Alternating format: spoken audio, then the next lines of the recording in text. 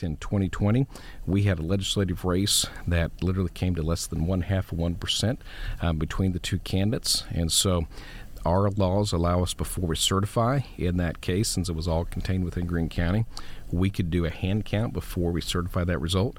I called the candidates, I called the party chairs, we invited the public. Everyone got to come and see and watch if they had questions about that before we certified that. And that's what brings confidence to voters, is letting them be part of that process. I think that's critical.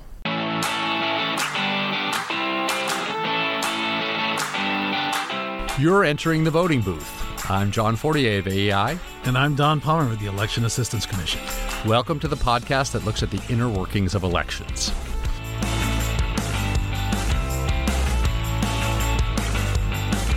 On our podcast, we have Shane Schoeller, and he is the county clerk, the chief election official of Greene County, Missouri, which is Springfield, Missouri. And he has been in that job for a number of years. He's in his second term. I know him, third term. I know him through his role with the Election Assistance Commission on our board of advisors. He also serves on a number of other boards, which we might have time to go into. But I'm very impressed with his resume. First of all, he is also served in the Missouri legislature in the House of Representatives, and he made it to leadership, including a time as the speaker. And so he brings a wealth of knowledge to the election community. And welcome to our show. Hey, thanks, Don. I appreciate it. So you have a number of jobs in your background, including now you're the president of the Association of Clerks in Missouri. Past president. Yes. And you, so you have the luxury of sort of speaking with them a lot about what's on their mind as we approach 2024. And, so the voters are thinking about it. How are election officials approaching 2024 as we are, as we're looking forward to the presidential election year? Well, for example, just this last year, we got a number of new clerks that came from the 2022 election. And so one of the roles we've had in association is that we wanted to make sure that they are ready. And so we have a training and mentoring committee. And so during my time as president of the association, one of the things we really want to do is revitalize that committee. And so we have put together working sessions where they're now using Zoom regularly. They're meeting regularly, whereas when I became a county clerk, we had one training session before we became county clerk, and that was pretty much your training, except when you went to the annual training each year towards the end of the year. And so we understand the importance of helping them understand the rules, because I think you understand this, Don. A lot of folks don't realize that elections aren't the only thing that most county clerks do across the state. For example, we do payroll in our office for the county. We do tax administration. We do licensing notaries. We also do record retention. And so there's a lot of duties that a county clerk oversees. And so we want to make sure that they're ready for each of those roles, but especially elections is our most public role, that and voter registration. And so we want to have them prepared and ready as we get ready for 2024. So a lot of professionalism and training. Yes. Getting ready for the election process. Exactly. Well, thank you for that. One of the issues that we face is voting machines, do we trust the voting machines? How can the public trust the voting machines? Now, you play a special role advising the EAC. You actually serve on the Technical Guidelines Development Committee. You've been appointed to that through your service on the Board of Advisors. Just talk to me a little bit about how you address concerns in your community on the voting machines, for example. And you obviously play a special role in the development of standards and the testing of that. But how do you discern that? How do you sort of communicate that to the public? Well, what I let them know is that, when I ran for office back in 2014, one of the things I talked about, which was very popular then, was voting on the internet. And I said, I didn't trust that process because I understand there can be things that would happen that would take away legitimacy of the vote. And so when I talk about machines, I say, as an election authority, we don't trust the machines. We understand human error could be there, so that's why we pre-test our election equipment. We have our bipartisan teams come together. They take that test deck, they hand count it first, then they test it to make sure that it's working correctly. And then we do the very same thing after the election, and then we do a manual count. And again, all that's randomized. On the night of the election, we take the less than 5% of all the precincts that were being voted in on the day of the election, And so we draw them randomly, and then we have races that we are literally randomly drawing from a statewide president and or, for example, U.S. Senate or in the statewide offices. And then we do a legislative, whether it's for Congress and or for the Missouri General Assembly. Then we also do a statewide issue, and then we also do one for the county, and then we do one for the judiciary, so whether it's for the local court, the appellate court, or for the Missouri Supreme Court. All of those are hand counted by teams just to verify that the machine is working correctly. And then we invite the public to be part of that process. It's all open to the public. Matter of fact, in 2020, we had a legislative race that literally came to less than 0.5% between the two candidates. And so our laws allow us, before we certify in that case, since it was all contained within Greene County, we could do a hand count before we certify that result. I called the candidates, I called the party chairs, we invited the public. Everyone got to come and see and watch if they had questions about that before we certified that. And that's what brings confidence to voters, is letting them be part of that process. I think that's critical. So let me ask you, you've been a legislator and you're now running elections, and you've emphasized some issues that relate to election integrity, and those issues can be controversial politically. They can sometimes be people worried that we aren't doing enough and that the system isn't to be trusted. There's some people who think some of these election integrity matters might deter voters from voting, bring things down. So there are a number of these, and so maybe we could start with this issue of paper ballots. You mentioned machines that are being, but there's an issue with paper. What would you tell the world why it is important that we have paper ballots, what our system is, and how would you explain it both to those who might be questioning the integrity of the system and those who maybe think that's not so necessary because we could go all electronic? Right. Well, and the thing I like about a paper ballot is that you can physically touch it, you can physically see it. Of course, we have our both judges, bipartisan team, they initial that ballot so we know that it was issued to the voter. And then that way, if there's ever a question about the outcome of the election in Missouri, if you have a question about the outcome of an election and you've got enough evidence, you can go to a judge 30 days after certification of the result, and you can challenge that. The judge says, you know what, I think there's enough irregularity here. Let's do a recount. Or if it's less than 0.5%, we just did one because we shared a school district election with two other counties, and so they had to go before the court before we could do that. The paper ballot, the actual individuals who are doing that hand counting can see that. And the problem I have with anytime you would vote on anything that's electronic is you're never going to get to see the physical evidence of that. And I think that's where I've told people, even if you knew 100%, for example, we talk about blockchain technology, even if you know 100% that is foolproof, I think we have enough evidence to know that in the person in the public, there could be enough doubt put in their mind that is not trustworthy, that I don't think we want to put all of our eggs in that one basket when we can still say we've got a paper ballot that if you have questions, people can physically see, touch, and count. And I think that's always important when it comes to credibility of elections. And broadly speaking, across the country, we have moved away from systems that were just electronic without, and there are still a few places left, but I'm not sure of Missouri, the whole of Missouri, but most of your machines throughout the state and your county are going to be voters casting a ballot on a paper ballot, correct, which can be scanned and counted by a machine, but then there's the availability of that paper, that original ballot cast by the voter, if you need a recount, if you need to go back to the original. Is that fair to say? Exactly. That's, you couldn't have said it better. Yeah. So I wanted to follow up. You actually are in Washington, D.C. for the Local Leadership Council. Yes. It's a sort of a council of local election officials from across the country. And, and coming over here, we actually discussed a little bit about how do we profile these folks? How do we sort of personalize them in the minds of the public? You actually work with a number of these officials in Missouri and now nationwide.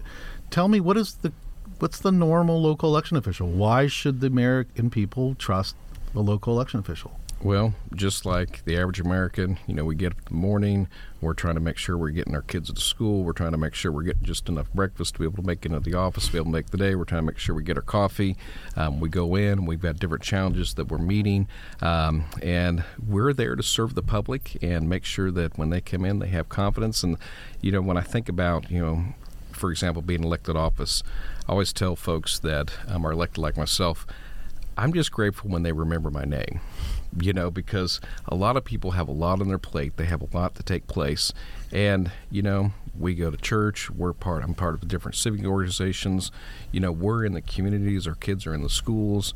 And so if there's a lack of trust, just go in there and introduce yourself to your local election official and say, hey, I just want to meet you, get to know you. I mean, that's one of the things I love about elections is it really, when you think about we the people, it was literally in our Constitution formed that we, the people, would be part of elections because, there's no longer a monarchy that's making decisions in terms of who's going to be the person that's leading at the local, state, or national level. It's the people that are part of that process. And so when you see people elected to the school board or to city council or to the state legislature or to Congress, you realize that we came together and we were essentially trusted with that responsibility to make sure that that outcome is accurate and fair. And so that's what I talk about is that we're all part of that process because I can only be in one place at one time. But when the people come together, and what I love is you literally see Republicans and Democrats that become friends through this process. And that's where you begin to kind of take away the labels and you begin to realize that we're humans, and humans do make mistakes. That happens in elections. And occasionally, unfortunately, we know that there are people who have tried to insert fraud in elections, but that's why the people come together so we can catch that. So let me ask you, you mentioned you're happy if people know your name, but I bet in your time in elections that you're a more well-known figure today than you were 10 years ago. Across the country, people are focusing more on their people who are running local elections, people who are running state elections. And in many ways, there are good things about that. Right. So I'd like you to discuss sort of the balance between transparency and observation and the average person or the parties or other people being able to look at the election and monitor it from and then potentially the lines that you don't want to go over. Stories we hear about election officials who are getting threats or people maybe who are observers who go a little too far and make more disruptive of the election. What's the proper balance? How do you explain how you run elections and how you want to have transparency, openness, oversight, observers, and yet you want to draw the line to make sure that election is run without interference? Absolutely. Well, and as I tell voters back home, I want you to know everything about an election except how your neighbor votes. That's the transparency side of it. But in that process, our state says that you go through your central committee. That's what you're ideally supposed to do if you want to be an election judge. I know some other states call them poll workers, but in our state they're called election judges. And you go to your county chair and you say, I'd like to do that. And so we work with our central committees, our county chairs, and that's something I continually encourage them to be a part of because we do have to go out and get election judges to be part of the process. But they're literally within the statute. If someone becomes disruptive, we can remove them from that process. There's also the opportunity to be a challenger and a watcher. And so a challenger is there in our polling locations say, I'm not sure that election law was followed properly. They can then challenge the election judges, not the voters, in terms of that issue. And then we can have watchers, people that can be there to make sure that there's nothing that is improper in terms of the ballots that are being cast. They can literally be there after the polls close to watch the process. And that's where I invite people. If we've got enough election judges, then go to your central committee chair and say, hey, I'd like to be a challenger or a watcher. And that's how you get engaged in that process and be able to watch and observe what is happening. And the other thing I really encourage folks is come in with an open mind to learn. Because there's a lot of things I know that I didn't know before I became an election official, but you get to watch and see and understand the process, and then you can become more informed because unfortunately there's a lot of things that happen on social media that are not accurate when it comes to elections. And sometimes they may be accurate to one state, but they're not accurate to another state. Like, for example, one challenge we had back in 2020 was there was a rumor on the internet saying if you see a mark on your ballot, it's no longer valid. Well, in our state, if both election judges don't initial that, then that ballot, if we don't have an accurate reconciliation in terms of people checked in and the number of ballots cast, we would probably at that moment say that ballot may not have been issued to the voter. And so we want our election judges, marking that ballot with their initials so that we know that ballot was properly, given to the voter. Let me go back to this set of issues again related to voter integrity. And again, issues that you think will help reassure people worried about the integrity of elections, but also worries that maybe those procedures might dampen voter turnout or access. One hot button issue is voter ID or photo ID. Yes. Tell us, especially from an election administrator perspective, you are actually having to run and implement this system. Some of it obviously done at the state level, but what kind of system? You're pro photo ID, yes. but what kind of system would you want to put in place that assures people this is a good thing that helps with the integrity of elections, but on the other hand has certain features and limits that will not drive people away from the polls in an unnecessary way?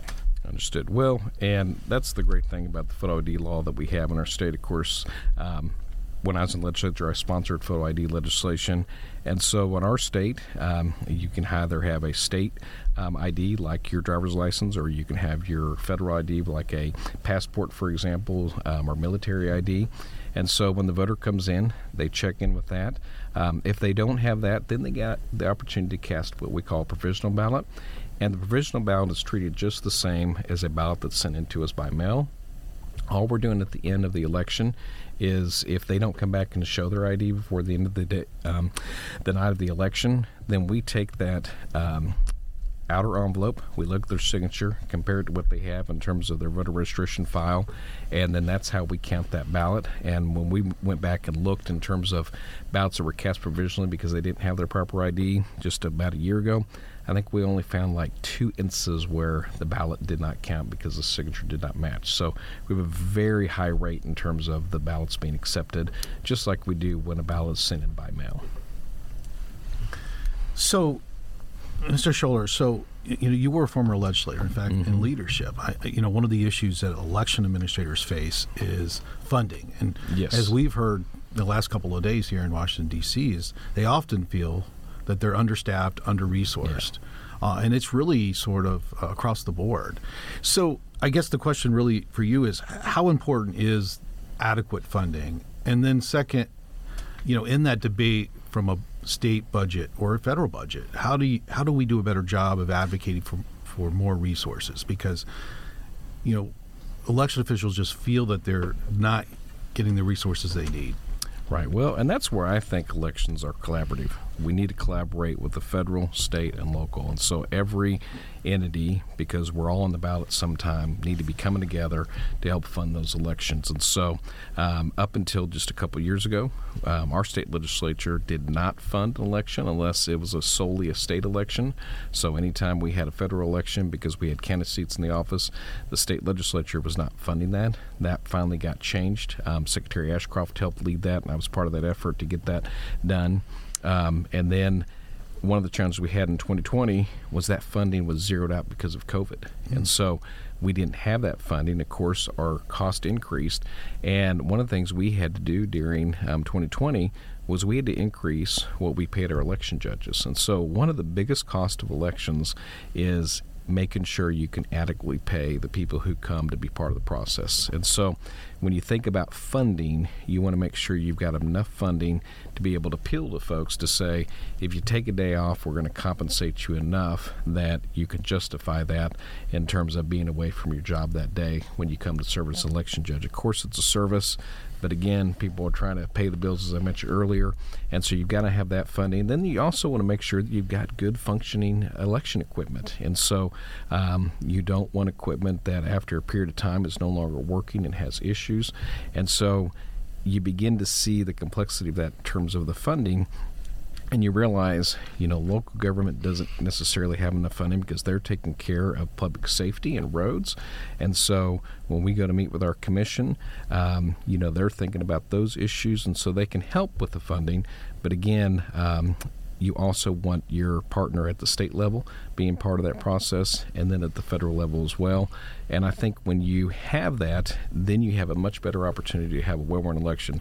I kind of use reference that when I was a kid, my parents had a Chevette. And the Chevette got us where we needed to be, but it wasn't very comfortable in the hot summers. But it was kind of nice to maybe be in a Chevy or possibly a Buick. And I think elections are the same way. If we want to minimally fund elections, we'll get minimum, I think, results in terms of what the public perception is of the election. But when we have proper funding, then we can do the things that make sure we're having good election equipment, we're paying to have enough election judges there to watch the process, and we can do all the things that are necessary that when the public comes in, they have confidence that the election is being well run. I hope that the increased scrutiny will result in more funding, but Yes. I'm a little bit hesitant to with that hope. Could I follow up just two things that I think people John. will ask about this is to the extent there's federal funding, and we've had sort of sporadic federal funding, not regular, after 2000 and several more batches recently. How does a local election official think about the benefits of potential funding, but also the types of strings that would be attached? So where do you stand on that? And then another issue that became somewhat controversial is this issue of private funding. We in the 2020 election, run under COVID, there was a larger amount of private funding, and some states after the fact say, well, maybe that's not a good idea. Maybe we shouldn't do that at all, or maybe it should be in certain circumstances. What do you think about those two issues? Well, and for example, when it comes to your election equipment, a lot of voters don't realize we have to have the accessible voting equipment. So if someone can't fill out a regular paper ballot, they have the opportunity to use that equipment. Well, that's not inexpensive. Of course, your tabulation equipment's not expensive. Prior to 2000, I'm sure both of you recall this, when you tabulated results, it was done at the county courthouse. And so you would drop your ballot into the box, then all those boxes would be taken back and they'd be tabulated in the night. After 2000, there was a desire for voters to be able to cast that ballot into the machine. Well, you begin to see when you have election equipment all across your county, your costs are going up considerably because people, if, for example, they overvote, meaning they voted for more than the selections that they were allowed, the machine's going to tell the voter, you know what, you double voted there. Do you want a chance to go ahead and cast a new ballot so you get to spoil that ballot and get a new one? That really didn't happen prior to 2000, as both of you know, and so there was some increased cost that came with that. But technology is like all technology. After a period of time, it's not going to function properly, so you have a shelf life hopefully of about 15 years, depending on how much you use it. It may be closer to 10, and so those are important things to keep in mind. And then just the cost of living, for example, manpower is a huge part of elections, so we have to have the proper funding for that. And my goal is never to use any type of private funding, but in 2020, we did that in Greene County. The Center for Tech and Civic Life offered that to every county across the state. Every election jurisdiction had the opportunity for that. And we did that, and there was a lot of questions about that because there was concerns that potentially it was used improperly in some states in terms of to drive up the vote by mail. Well, in Greene County, we used it for election equipment, and one of the things was just pins. The pins, because people, literally because of the concerns about COVID, when they voted, they kept their pin and it went with them. And so there was a considerable cost that went into that, and then we got additional election equipment for that. And as I mentioned earlier, we had to increase the pay. And so our county would have went into deficit spending because the legislature at that time had zeroed out the funding for elections. And then we got one round of funding from the federal government that was earlier in the year, but it was not enough to be able to get us through to the November general election. And so when I testified before the Missouri General Assembly, I said, if we have the proper amount of federal, state, and local funding, we never have to worry about getting private funding from any of these entities that would want to do that. And so that's my encouragement to people that are watching that is encourage your legislators to make sure that they're doing their part to make sure elections are properly funded. And then we don't have to worry about private organizations coming in and offering funding like we saw in 2020. So to return a little bit to some of these issues, these integrity, access issues, voting by mail has become a bigger phenomenon across the country and has probably become a little more controversial in the last couple of elections. Missouri is a state that every state offers some form of voting by mail, but Missouri is a state that is not does not emphasize that as much as some. There's some states that vote almost exclusively by mail. What would you say about the proper role of voting by mail? How much there should be? Under what circumstances? But then also maybe take a peek at some of the controversies, those related to checking signatures, to assure people that there's some security and integrity in the types of votes that are cast. The questions of so-called ballot harvesting, where you might take a ballot from a voter and bring it back to a third party, or drop boxes, which has also become a little bit of a hot button issue. What would you say about the role of voting by mail and the process that you think works well in Missouri, or you'd like to see that deals with those issues? Well, and really, that was the great thing about 2020 was, of course, we saw our voting by mail increase considerably. For example, in 2016, my first presidential election, we had about 10,000 people voted by mail, or voted before the election. About 7,000 of those people voted in person. About 3,000 of those came by mail. Then suddenly, you go to 2020, we have over 30,000 that did end up voting before the day of the election, and over half voted by mail and about half voted in person before the election. And that's when you begin to realize that you have to be prepared from an administrative side to be able to handle that burden of ballots that are coming back in through the mail system. And, of course, I'm a little bit biased. When I was in college, I lived about, a little over an hour from where I grew up at. I would go home the night before the election, sleep at home, and then go in and vote in person because I was always worried the post office might lose my ballot, and I wanted my vote to count. So I always encourage voters, if you can vote in person, I call that the VIP model, vote in person. That's the best model that you have because then you have assurance you get to see that ballot actually cast. And so Missouri, we now have 2-week no excuse voting. You don't have to have an excuse to do that. You just come, show your ID, then you get the opportunity to be able to cast your ballot in person. But for anyone that's military, overseas, or someone who physically cannot come and cast their ballot that day, we want to make sure that they have the opportunity to be able to vote as well. And so you want to make sure there's always that opportunity to vote by mail. But I think we want to minimize it in terms of people, one, get to be able to cast a ballot in person, but two, the other challenge we have is that if everyone's voting by mail, one of the things we see in polling locations is voters being directed in terms of how to vote, sometimes by a family member, sometimes by a friend. One of the things I do get concerned about is if everyone's voting at home, you would not be able to protect a person potentially from being coerced or having their ballot filled out without really them making the selections on who they want to vote for. I think when you have it in public light of day, you minimize that. And so I think those are things we have to balance. We want to make sure if people can't come to the polling location day of the election, let's keep it open for them. But let's also make sure that we do everything as much as we can in public. And of course, when you vote, it's still in secret. You know when your polling location, but you're still doing it there without the interference of coercion. And then what about signature check, third parties going to voters, and drop boxes? You don't Absolutely. have to, well, and that was one of the things that 2020 showed us is that in Missouri, our legislature outlawed drop boxes. And what I told people is, as an election official, that's one more liability I have if I have a drop box. So if we don't have drop boxes, I don't have to worry about that. We still have the post office. They can still drop them at the post office. Of course, the drop box, it took away that time. It would go through the mail system to come to your office. But you still have that opportunity. Of course, voter can come to the courthouse and drop them off. In terms of signatures, in Missouri, one of the things I talk about is we need to put in our state law that we have to verify the signature. It is a best practice across our state. Our election boards and county election officials across the state do check the signature, but I would like to see that actually codified into our state law. I think that's important.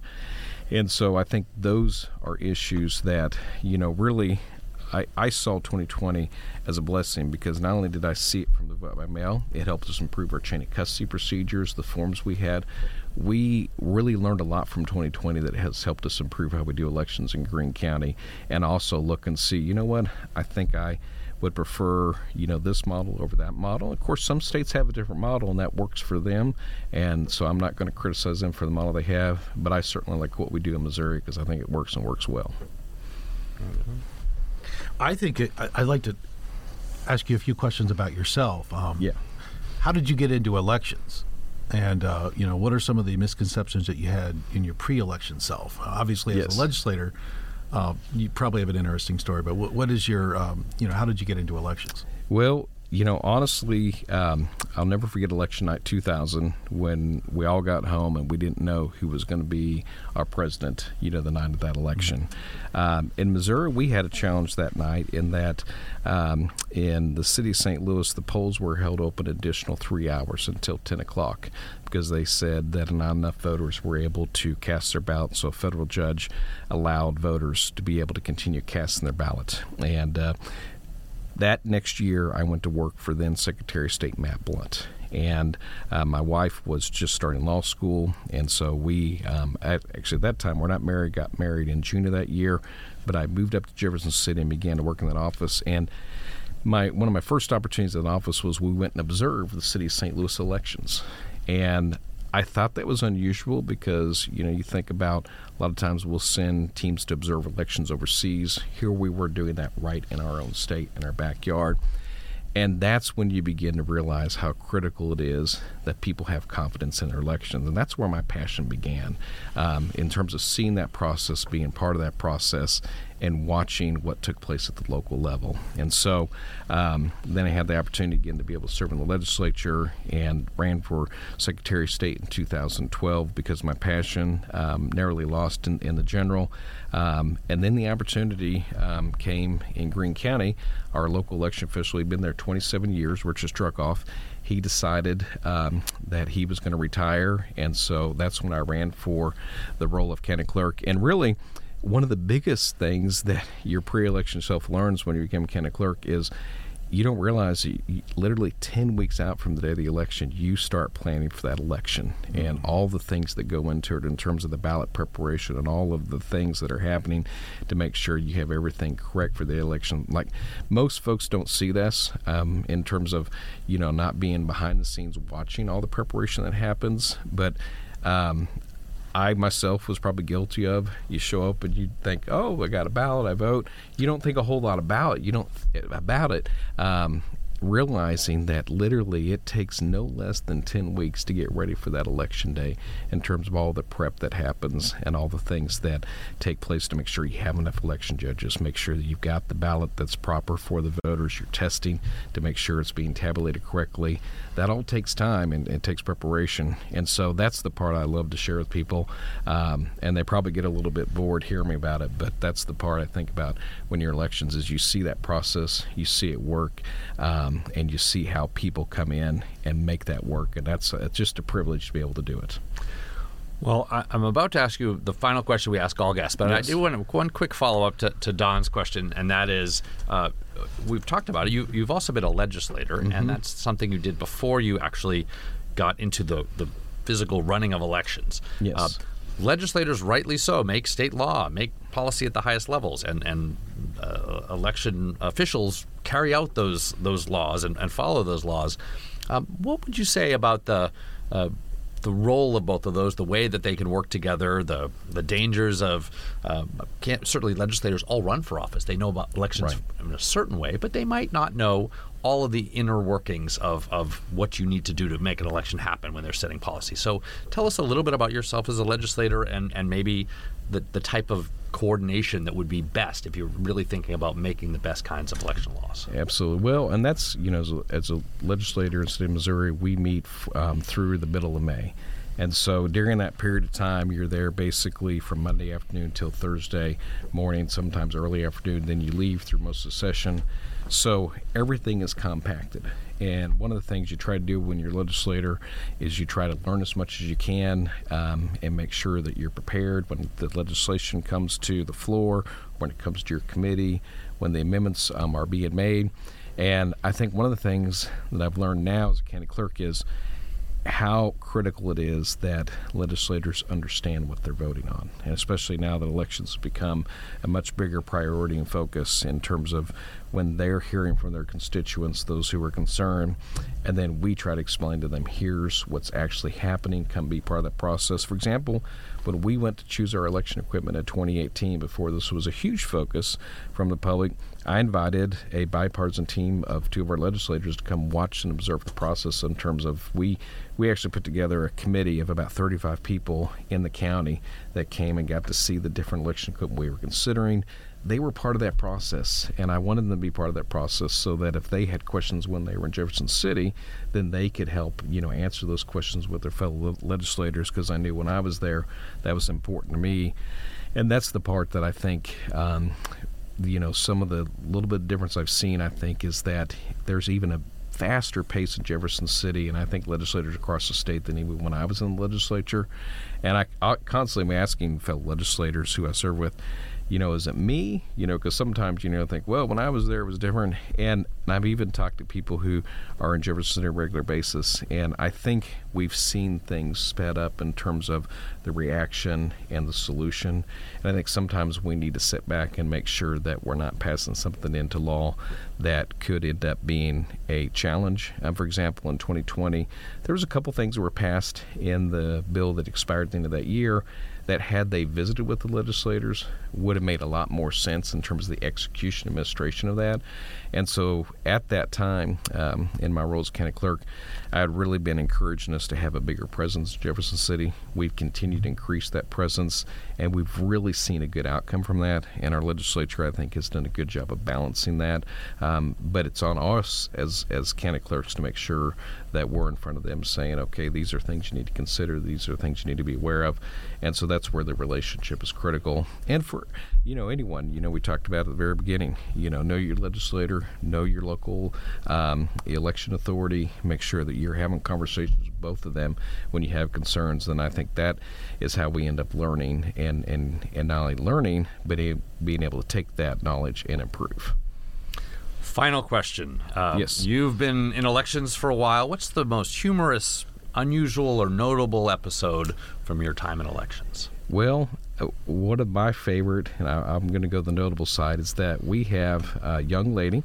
I say young. She's been serving, I think this is going to be her 69th, if not 70th year serving, and I say 6970 as an election judge in our county. And so when it was 2019, we recognized her for 65 years of service. And so when I think of people who are patriots, people who love their country, I think of Marjorie, because, she gets there at 5 a.m. She stays there until the end of the night.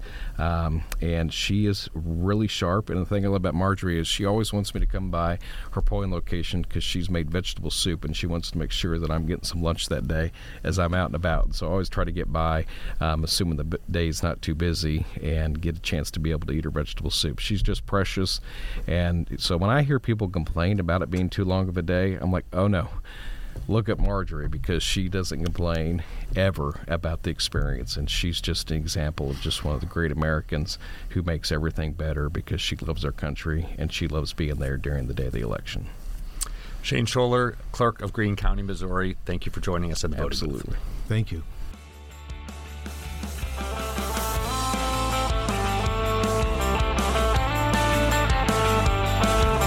Thank you for listening to The Voting Booth, a podcast of the American Enterprise Institute. This program was produced by Jae-Hyun Lee and hosted by John Fortier and Don Palmer. If you enjoyed this episode, we encourage you to subscribe to The Voting Booth wherever you get your podcasts.